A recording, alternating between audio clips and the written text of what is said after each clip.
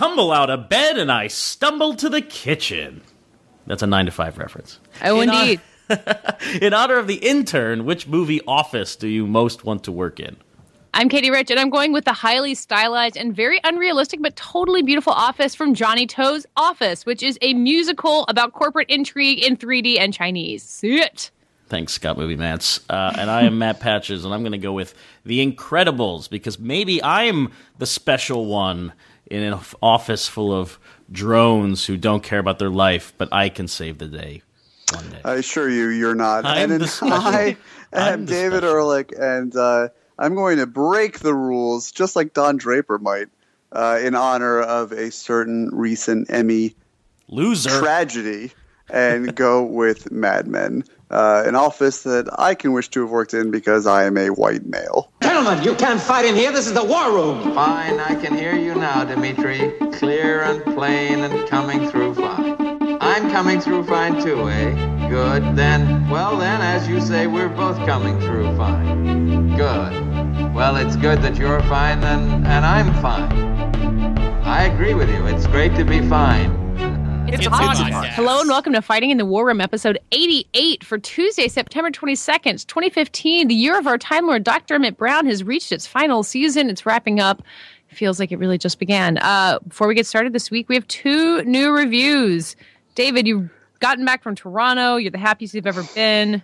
The happiest I've ever been. Would you like to read some We reviews? have 2 new reviews, both very kind. The first from El Chalupacabra, who says, worth the squeeze, which is a nice reference to everyone's favorite movie, The Girl Next Door. He says, first person to sing Mairzy Dotes in the style of Ray Wise gets my inheritance. Go. Can you?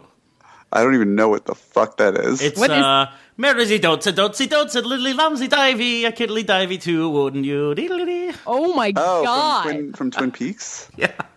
Oh, Wow. well, you just earned that person's inheritance. Is that the Yes. style of Ray Wise? Yeah, I probably a deeper voice Well, there. please, you can work on it and then get that share the wealth down the line when we need it. The other review from our most prestigious listener, Poopmaster 30324 or 234, Dad! says, the best movie podcast, plain and simple. This podcast is the best way for anyone outside the industry to keep their finger on the pulse of what's going on in Hollywood. Anyone interested in film should listen, and as much as I relish the idea of my review being deadpanned by Dave or recited with flourish by Patches as he channels Jimmy Stewart's ghost, I'm going to keep this short, sweet, and clear. Hit subscribe now. Fighting in the War Room is about to become the best pop culture podcast in your feed. Wow. Yay. Thanks, Poopmaster 30234. How did a guy named Poopmaster become the most elegant, or girl, I should say? And how were there 3,233 or 30,233 Poop Masters before them? iTunes is a strange place. See, the history of Poop Masters allows them to regenerate with each passing Poop Master. They've been around since the beginning of poop itself. But now I want to know what the podcast is you listen to if you want to. If you're inside the industry and want to know what's going on, I wonder. We're for the outsiders, especially the outcasts. No, we're always very wary of inside baseball. So It's true. Well, so now you know that not only should you leave us an iTunes review, but get a good, weird iTunes username, and we will talk about that at length. Pledge to leave us money after you die. Yeah, seriously. I'll sing anything. Literally anything. Mairzy Dotes and Dozy Dotes and little Lampsy Divey, a kiddly divey too, wouldn't you? Yes, Mairzy Dotes and Dozy Dotes and little Lampsy Divey, a kiddly divey too, wouldn't you? Ryan Adams is a singer who is probably prolific to the point that I don't even know which of his albums I should say he is behind. I listened to the Gold album a whole lot at the end of high school, but he's made, I think, 50 albums since then. And his latest unlikely and maybe great project is a complete cover of Taylor Swift's 1989. Every single song endorsed by Taylor Swift.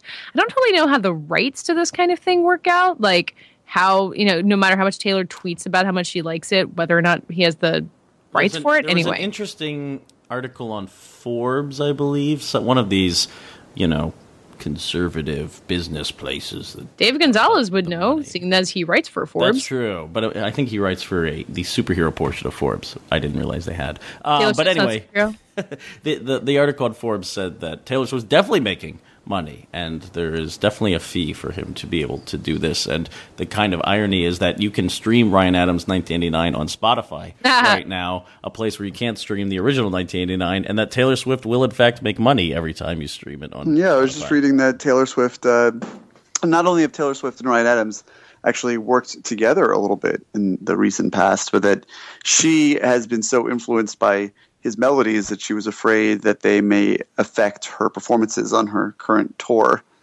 and would seep into her brain. Wow. Whoa. She can be reprogrammed. She can be rebuilt. She's truly the fembot of our time. Wait. So anyway, Yeah. Bryan Adams came out with this really unlikely cover album. I have listened to parts of it, not as much of it as I would like to, because as I said earlier, also the Hamilton album became streamable today, so I'd listen to that instead.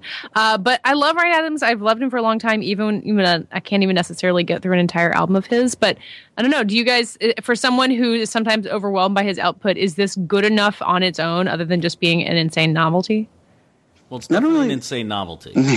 Well, it was really funny is that the within hours of being released, you already had which band was it that was covering the Ryan Adams cover in the style of the Velvet Underground.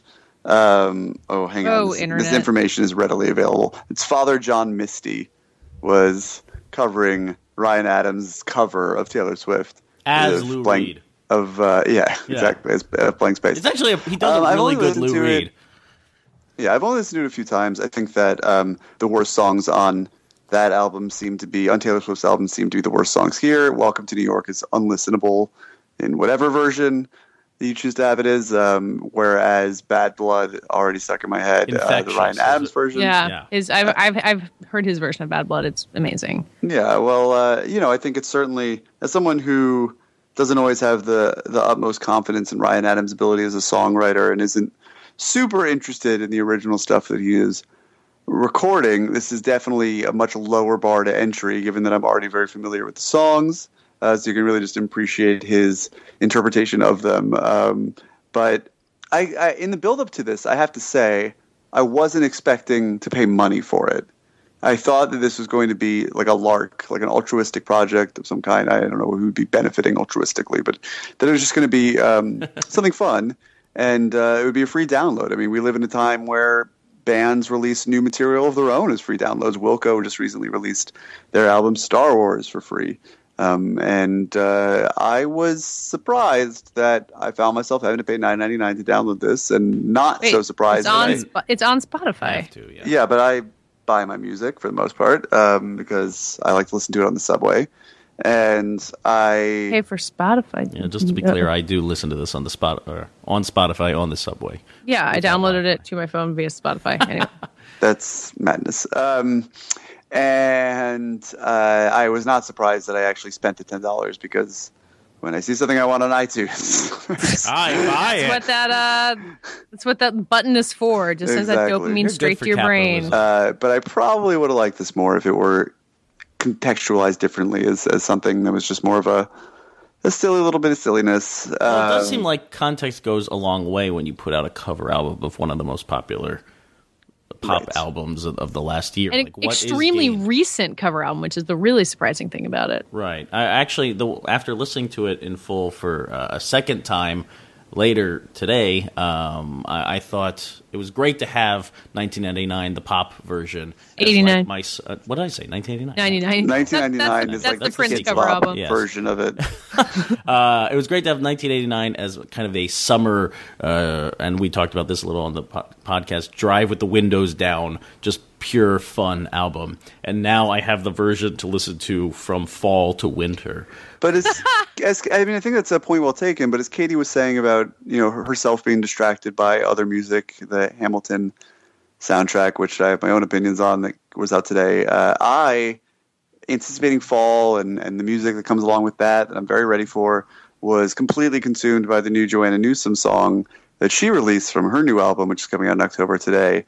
And listened to that one song more time than I think I listened to all of Ryan Adams' cover album, and so it's already sort of background noise and not really something that I seem to be taking. But that was already seriously. going to be a sure thing for you, right? Like none of us have discovered music in this last month, in I guess in anticipation of this album and things you already love, Joanna Newsom.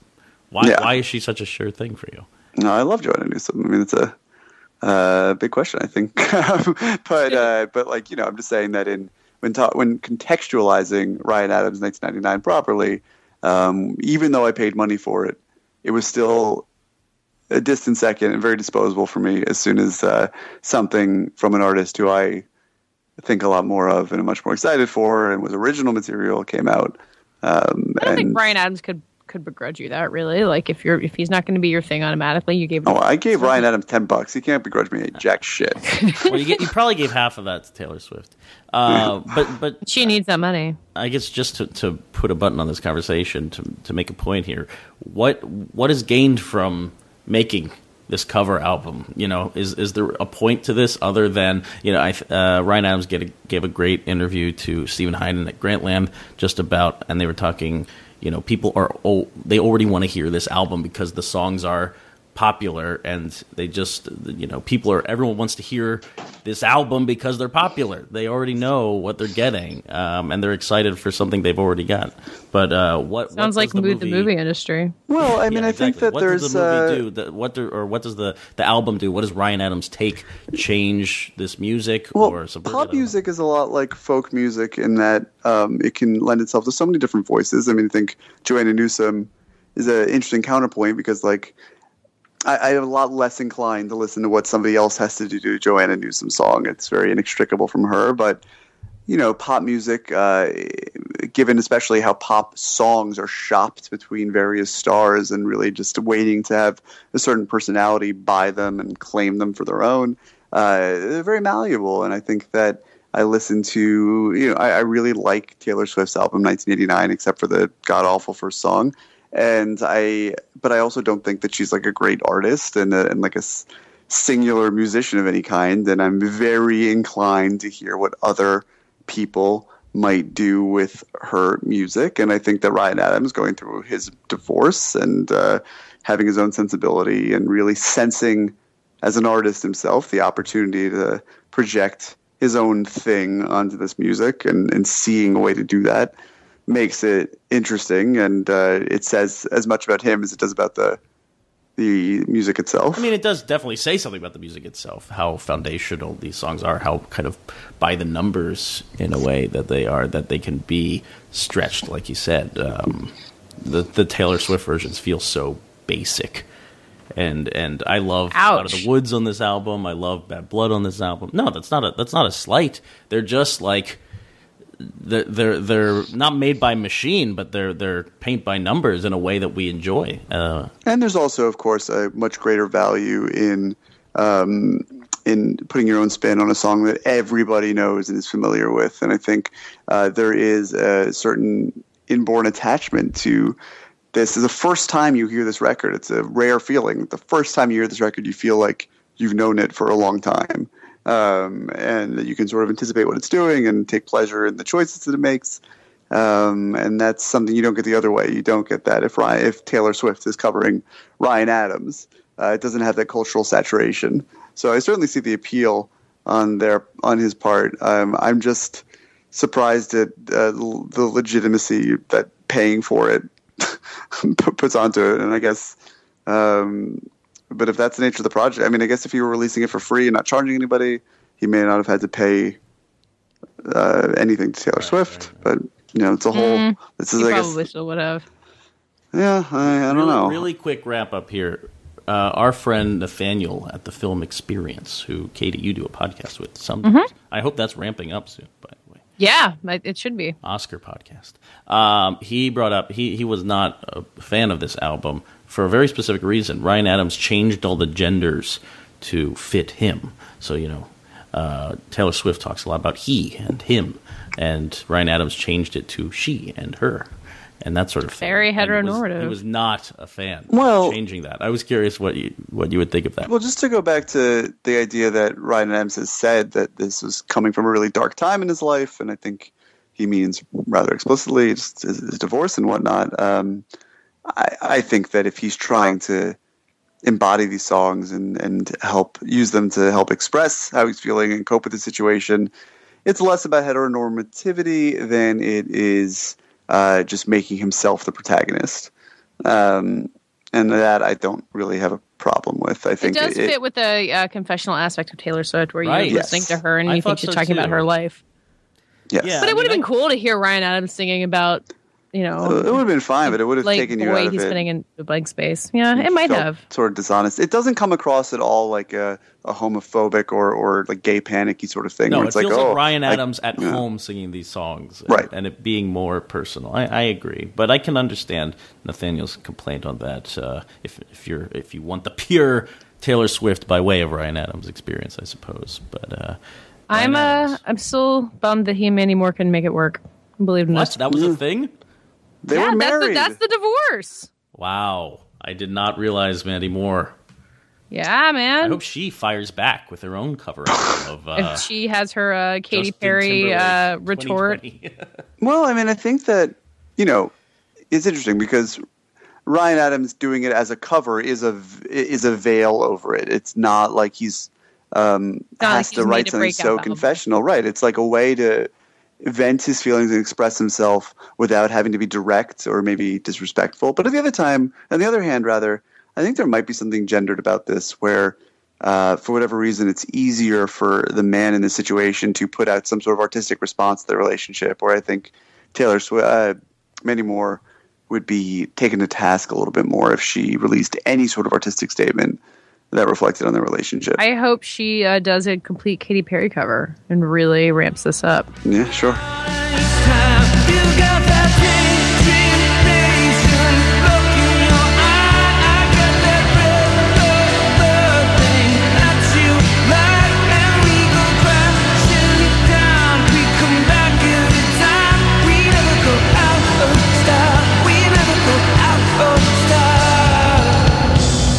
So as we record this, the Emmys were last night. I think we're all maybe a little still exhausted from it. And the Emmys do a lot of things right that the Oscars don't. They came in at a clean 3 hours long. There were very few montages this year, at least. And they had a pretty good musical opening number, which I'm always in support of. But It's very South Park. By Mr. Joanna Newsom. Yeah. He did a pretty good job, I have to say. For not being an Andy agree. Samberg fan, I laughed. I laughed. This is a sidebar, but David, have you ever looked at the two of them and been like, "Yeah, I get how you're married"? Have you ever No, figured that out? quite the contrary. I look at them often and think, "How are you a couple?" my girlfriend and I often try to imagine what their home life is like. Opposites attract. We ship them, even though they're married. Sounds fun. Anyway, the thing that the Emmys do that I remain eternally grateful that the Oscars don't do and probably never can do just by nature is that the same damn people win Emmys all of the time. No matter how great Julia Louis-Dreyfus is, the fact that she's won 4 Emmys for playing the same character on Veep is completely insane. It's like when I got so excited that John Hamm won, and people were like, "Dude, he won 4 years in a row." Oh no, Mad Men won 4 years in a row. Yeah. I was so mad that it didn't win. Wait, Mad Men did not win 4 years in a row. Mad Men won Best Drama at least 4 3 years ago. No, it won multiple times. It won its first year and second year and hasn't won since because of Breaking Bad and Game of Thrones. So it's only won twice? Yeah. All right. Anyway, it won multiple times. Whereas Game of Thrones, which feels like it kind of ran the table, had never won Best Drama before. So there's like a sense in which they were doing things new, but also the way that they repeat themselves and give Allison Janney 7 Emmys. I just wanted to give the Emmys a shout out, or the Oscars a shout out for as terrible Wait a as they second. seem. I'm okay with giving Allison Janney, 7 Emmys? but not all for the same thing. No, but many of them for the same thing. Well, She won a Meryl lot Streep of them. keeps getting nominated. Yeah, so for what's the playing difference? very different characters. Oh yeah, they're all so different. Sometimes they are. And Ricky also and the she's Flash, Ricky and the Flash, Ricky and the She- Flash, Ricky and the Yeah, Flash. she made 5 Ricky and the Flashes, didn't she? Wasn't one trilogy enough? Yeah, but Meryl Streep has won 3 Oscars, not 7. You know, that like streaks like that just don't really happen, and I appreciate that. I mean, is there any way to counter it? That's what I don't For the Emmys? understand. Yeah, I wish. I mean, someone made a point last night during or 2 nights ago during the broadcast that I guess just everyone's allowed to vote, which is why they Game changed of that rule Thrones, this the year. most watched television show, wins, and why Peter Dinklage keeps winning. And Peter why all Dinklage the same only people won win. for the second time last night. The first I mean, time he won just- was like Game of Thrones' first year. I guess with Breaking Bad gone, I feel it's like completely gone from my vision, and now Game of Thrones individual wins seem to, be right up against each other or something. I'm confused, but it all feels the same. There was nothing new. Did any new premieres win? Inside Amy Schumer. Well, not a new. I guess No, that was in the its second third season, right? Yeah, but it was the first time that it had won anything. Olive Kitteridge was really the only Well, Yeah. the kind of American which one? Crime. American Crime. Which I really feel critics must have failed because I saw so many people going off about how it was good. We've never talked about it here. I don't think any of us have seen it. I watched one episode of it. Okay. It was fine. Go back. We did a segment about Olive Kitteridge a few months ago. No, not You should Olive all- Kitteridge. You should all American go Crime. back and listen to Critics it. did not fail Olive Kitteridge. We didn't. Yeah, we stood up. No, for I'm not Kitteridge. saying us, but just for anyone who was confused by what it was and why it was being so celebrated, Yes. go back and listen to an episode of Fighting in the War Room. Yeah. So And we then have the Oscars to look to for originality. I mean, No the repeats Oscars there. are deeply unoriginal in so many ways, but in this very one specific way, someone is not going to win an Oscar for the same Well, performance year after year. but on the just to play the devil's advocate a little bit, or maybe just the devil, because what do I care about the Oscars? I think even though you don't literally have the same I know, this is the movies point winning every Patches is year, making. you're pretty much still having the same concepts, the same people. That's why we have the idea of Oscar bait. And you don't have that concept in television. I mean, like it's the demarcation between the quality programs and the non-quality programs is clear, even though like Big Bang Theory still somehow gets nominated as does Modern Family. But you don't see Game of Thrones and think like, ugh, Emmy bait. But in the Oscars, it's become its own thing. Yeah, I don't know what I don't know how the Emmys can really course correct, because once you gain momentum as a hit show and you start getting Emmys, you're going to keep getting them until the end of time. Well, I mean, Modern Family didn't win this year, finally. So, Although no True Detective, and that was a big hitter last year. And a huge diss to True Detective, courtesy that of was Andy very funny. Samberg. yeah, I don't know. I don't think True Detective was eligible this year.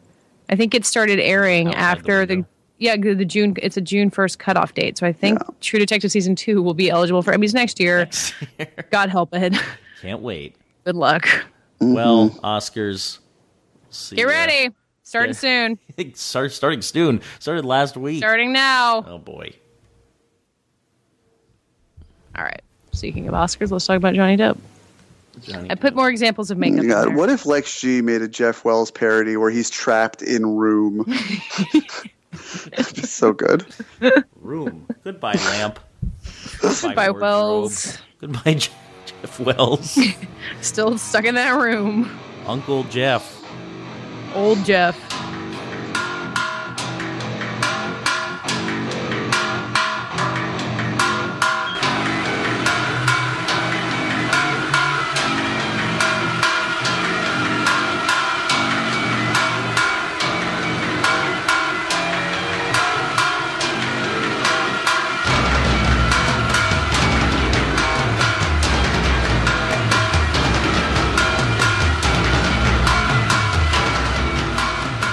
Last weekend, Black Mass opened to pretty good box office and reviews. It did really well in Boston, apparently. Go figure. It's a crime drama about Whitey Bulger, who is a real-life gangster who kind of ruled certain portions of Boston for a long time. And he's played by Johnny Depp. Although you might look at the trailer and not necessarily know at first it's Johnny Depp, since he's got he's got these blue contacts in, he's got a receding hairline. What else? Does he have like jaw things going on? There's a lot he's done to make him not necessarily He look also like has Johnny that Depp. thick British accent where he's like, Jack Sparrow. Yeah, that's how Whitey Bulger talked in real life. Very Actually, it was a odd. very Good very choice. authentic choice. He's still alive, Jack Sparrow? Yeah, Jack Sparrow Jack also Sparrow. lives in our hearts. Theoretically, all of this is to make him look just like Whitey Bulger, but I imagine many people don't really know much about what Whitey Bulger really looked like. And what is impressive to me about his performance is that despite the fact that he's buried under a bunch of makeup, he's giving a pretty good performance and being really convincing, especially for Johnny Depp, who has buried himself under makeup a lot lately to not really do much of anything. See The Lone Ranger as one of many examples. I mean, wait, are you going to... No, he's terrible. I like The Lone Ranger, but he's not good in it. Yeah, there we go.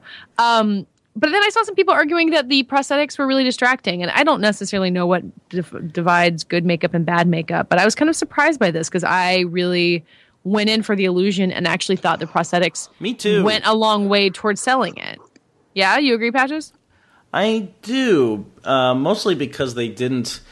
They weren't really accentuating anything. I guess with the eyes a little bit, but that felt more subtle. I mean, I like deglamorizing Depp in this way. There's really nothing. He's not wearing a big floppy hat. He's not the Mad Hatter. He doesn't have kooky hair, and he's not springing about. He really has nothing to flaunt with this makeup. So he has to kind of sit in the back and lurk. He has to be kind of as slimy as his exterior allows, and I think it really plays into his best acting qualities. It forces him to restrain himself more than anything.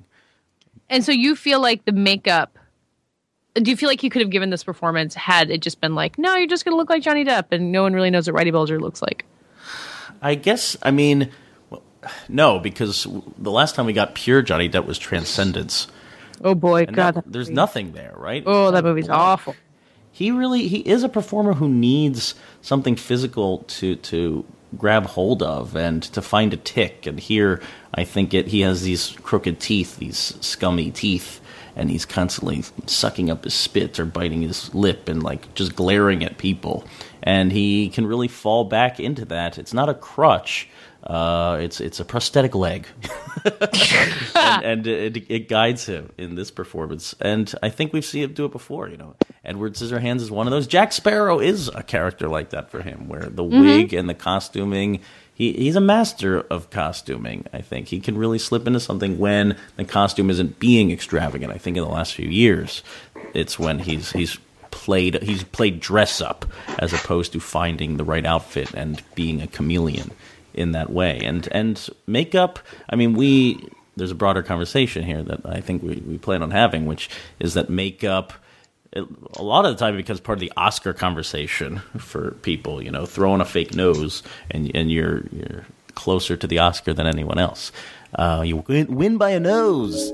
Oh boy. Yeah. But in this case, it does go a long way. You want to see these people transform. There's a thrill in seeing Depp do this, but it's also holding him back. It's the chain around his neck.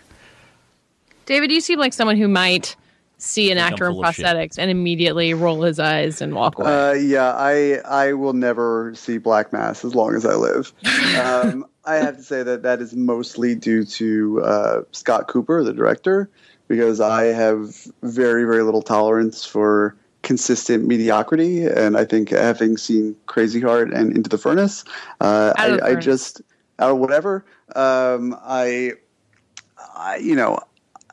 just get that feeling that this is not someone who is capable of transcending mediocrity. They're always going to deliver watchable, instantly forgettable movies that, like Out of the Furnace. Yeah, like Out of the Furnace. Yeah, and so I don't have time for that in my life. I don't want it. I don't want anything to do with it. I think all the Oscar talk around this movie is just hot air, whatever. But and then the reactions have been very muted.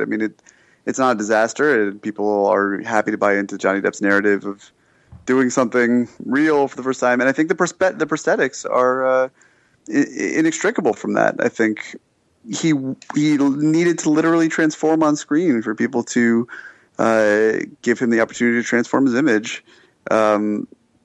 I don't know. I can't really think of any performances that are so prosthetic oriented that have meant anything to me. I think prosthetics are sort of like CG in that they're the more effective. The less visible they are, the more effective they are. Mm-hmm. I think the best prosthetics are the ones that we would never be able to think of. We may be aware of them, but if we sat here and tried to think of the ones that were good, they would be ones that escaped us. It's not Nicole Kidman's nose in The Hours. It's not Steve Carell's nose in Foxcatcher, which is a terrible example of this. I mean, that whole character, Steve Carell, by the way, after Freeheld in Foxcatcher, is in dire need of some major resuscitation. But I think, I don't know. I'm just like, there's just nothing about it, and it just makes the reinvention element of the narrative all the more transparent to me and less interesting. And I don't know. Can you guys think? Am I wrong? Can you think of an example of a prosthetic that you think is more subtle, not like the Elephant Man or something? Albert Nobbs. No. Oh man, Albert Nobbs. Well, actually, I was thinking of. I didn't love Theory of Everything last year, but I do think that the prosthetic work on Eddie Redmayne is more convincing than anything he does with his physical self in the movie, showing how his body becomes contorted as this. A lot of that was what he did physically, though. I mean, some of it definitely is, but if you look at, I mean, I was thrilled to be able to talk to the makeup person last year and just see the kind of layers of latex and prosthetics that were applied to him over the course of that movie, and it's really cool just to see how kind of gnarled it gets, and it's very subtle. It's just a fine layer of plastic around his knuckles or in his hands. It's that kind of stuff that, exactly what you're saying, David. We don't see it, and it's not going to be front and center on a movie poster necessarily, kind of highlighting this transformation. Yeah, I mean, the story here is like, look at how different he is from what you know. And like, I want to give credit to someone else in Fox, because I interviewed the makeup person for Foxcatcher, and they did a lot on Channing Tatum in that movie, which is not something you're necessarily going to notice. It's not nearly as visible as what happened with Steve Carell, but it creates this really subtle transformation to make him look more hulking and kind of Neanderthalish, which does a lot to build up this character and separate him from the Channing Tatum you know. I think prosthetics like that can be really valuable with well-known actors when they're done in that way, just to kind of remove you enough from that face so you're not thinking about Magic Mike the whole time. What's the movie I'm thinking of where somebody removes like their jaw and their face sags and it's horrifying? Skyfall. Javier Bardem. Oh yeah, maybe that's it. I can't. I mean, of course, possibly imagine what else you're thinking. Right? Of. Yeah. I mean, that's more of the prosthetic, of course, is not keeping. Anyway, I can't really speak to the makeup involved. A lot of this is above my head. But what you're criticizing Black Mass for, I don't think the transformation narrative is really there. It's more about Depp doing a serious role after so many kind of superfluous big blockbusters. Now, but in the context of like an Oscar role, yeah, but it's like Transcendence was serious, but it wasn't. Right. Well, okay. When people say serious, they're really just saying Oscar baity because. Yeah. Like if Black Mass came out in April, then we would not have quite the same narrative around it.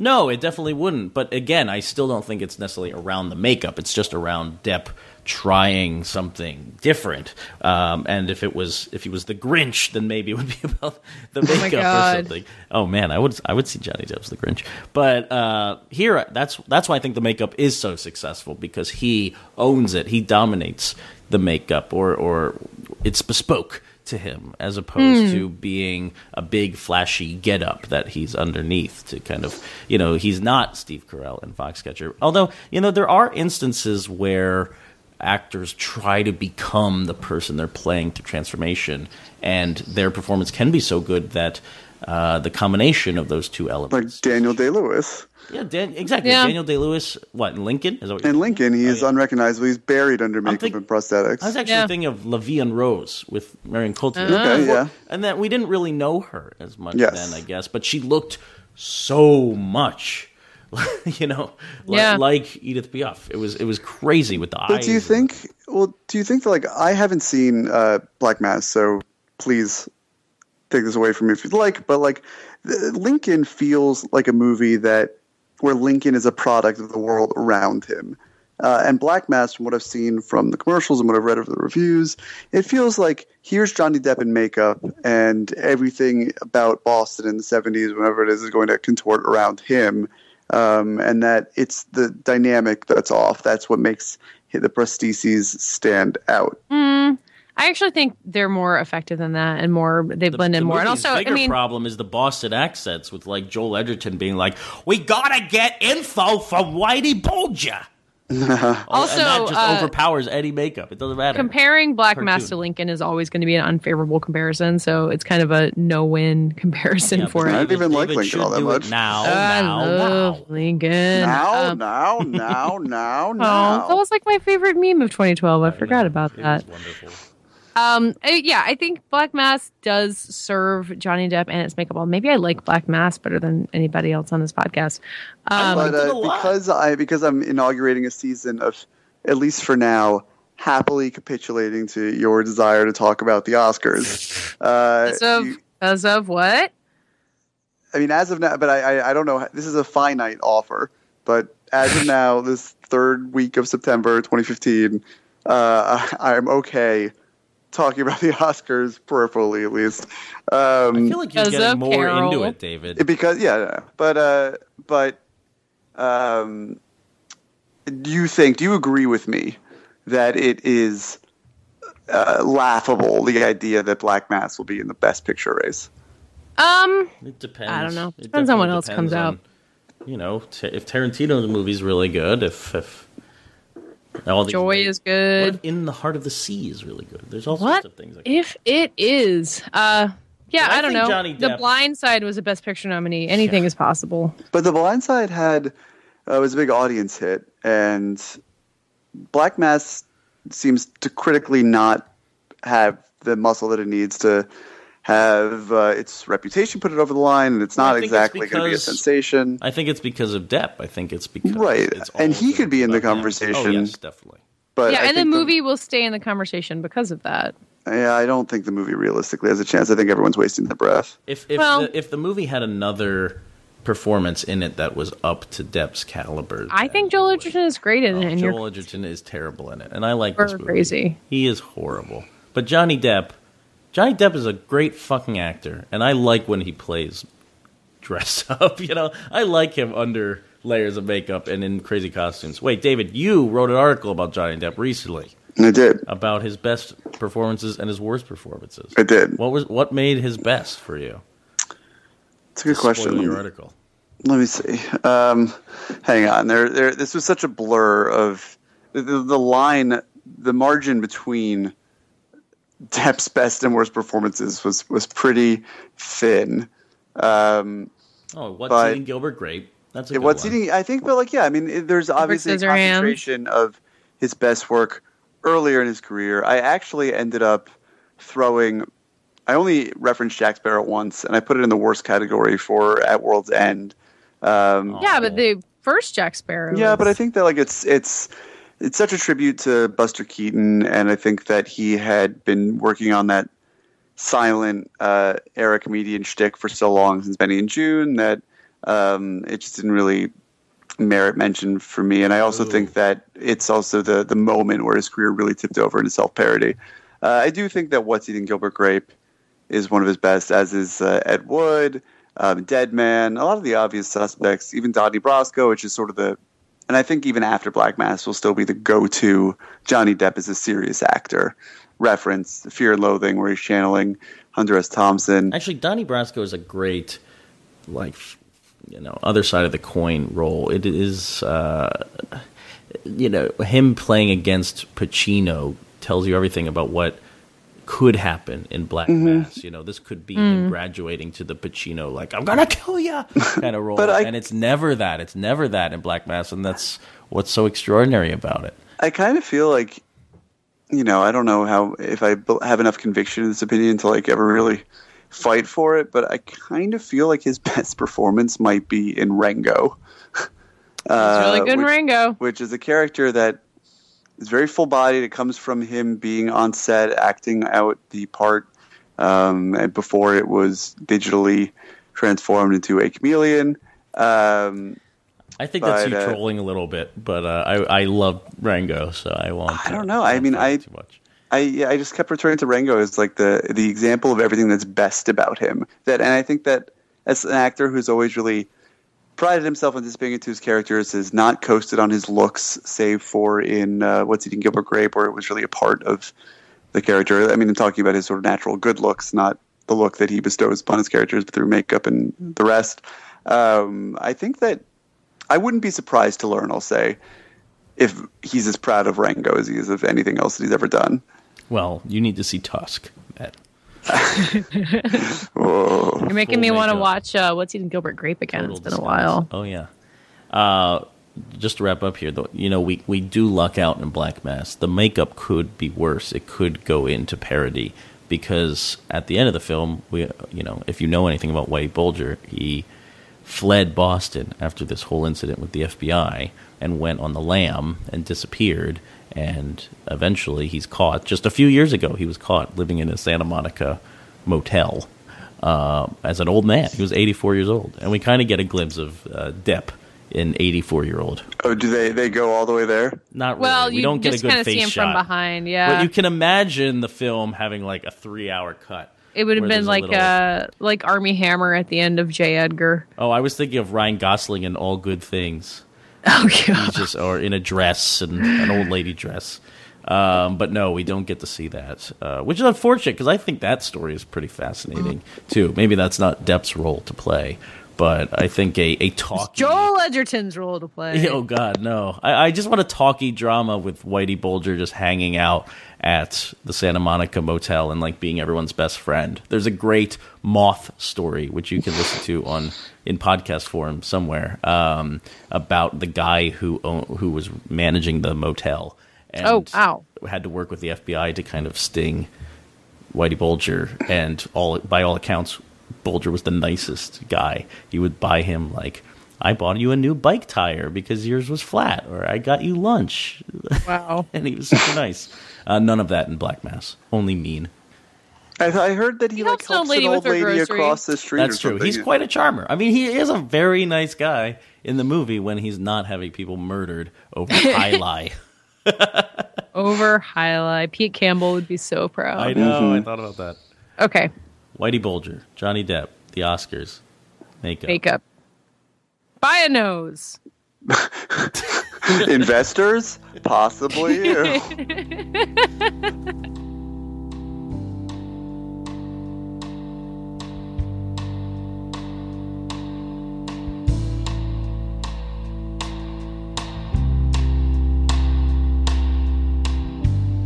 That does it for today's Fighting in the War Room. We'll be back on Friday with the review of another fall movie starring a major movie star.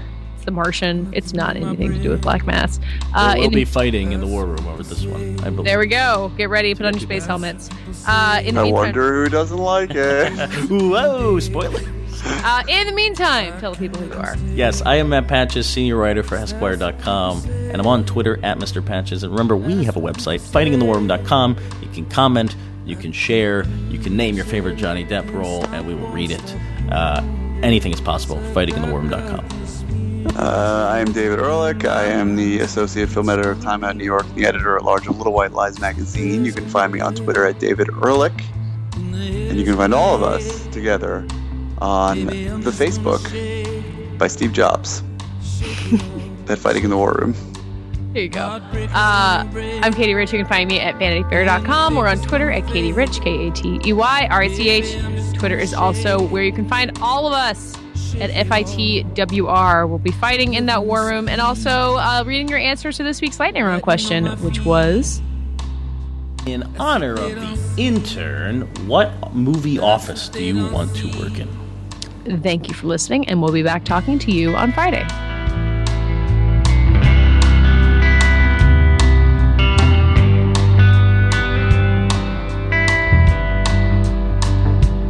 Dancing on my own, I make up the moves as I go.